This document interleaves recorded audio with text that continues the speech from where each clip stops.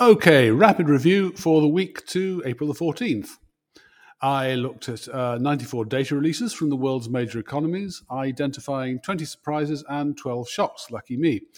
So another positive week, in other words, mostly describing the world as it was in March and February. The two themes of the week were China and inflation. Let's take it in that order. The way China's data is breaking means we shouldn't be getting too excited about the strength of the rebound we're looking for this year.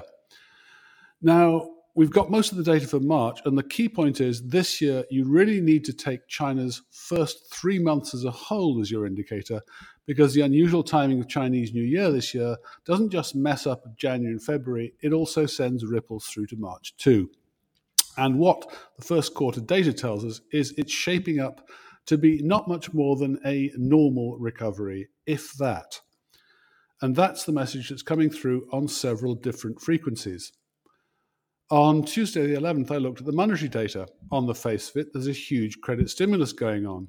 During the first quarter, new bank lending rose 37.7% year on year, though that comes down to 28.7% for new aggregate financing as the crackdown on shadow banking continues. But so far, that credit is just being banked. RMB deposits are up 42%, but M1, the cash that actually gets spent, slowed to just 5.1% year on year in March, with sequential breaks below the trend line maintained since November. The credit is there, but it's not doing anything. Looking more broadly at monetary conditions, taking in also real rates, the yield curve, FX, etc., the accommodation topped out in late 2022 and in the first quarter was just sort of kept there.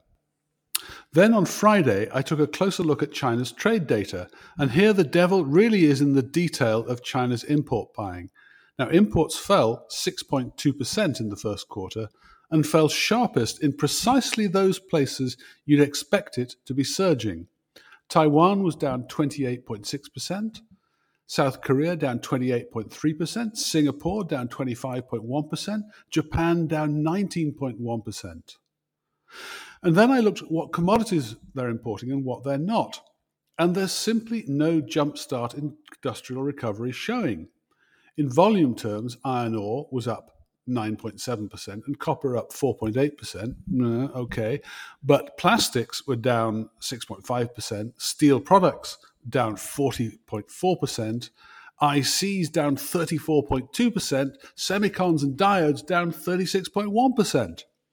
Now, these are not the buying patterns of an industrial economy on an upswing or even anticipating an upswing. Rather, China is buying basic commodities it needs to satisfy immediate end demand now: coal, refined oils, fertilizers, soybeans. These are the patterns, and you can trace them not just in China's data, but also in the data from Taiwan and also from Australia too.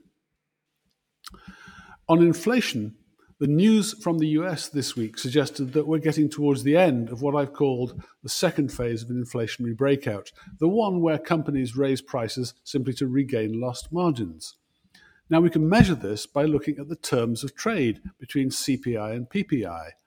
And March's data, CPI up 0.1%, PPI down 0.5%, was enough to nearly restore the CPI terms of trade to around pre-COVID levels. Now, this really matters because it leaves inflationary prospects really hanging on phase 3, the phase where workers manage to raise their wages. And if they don't get that, and forgive me, there is no sign of effective wage pressure in the US, then the stage is set for a very rapid retreat in inflation in about 9 months' time. I'm sketching in a deflationary scenario for the US in 2024. Final point on the site. I've updated the charts room where you can see how the scores are working out all over the globe. And of course, if you like the site and like the rapid review, and who could not, do me a favor by recommending it to other people. Good luck this coming month.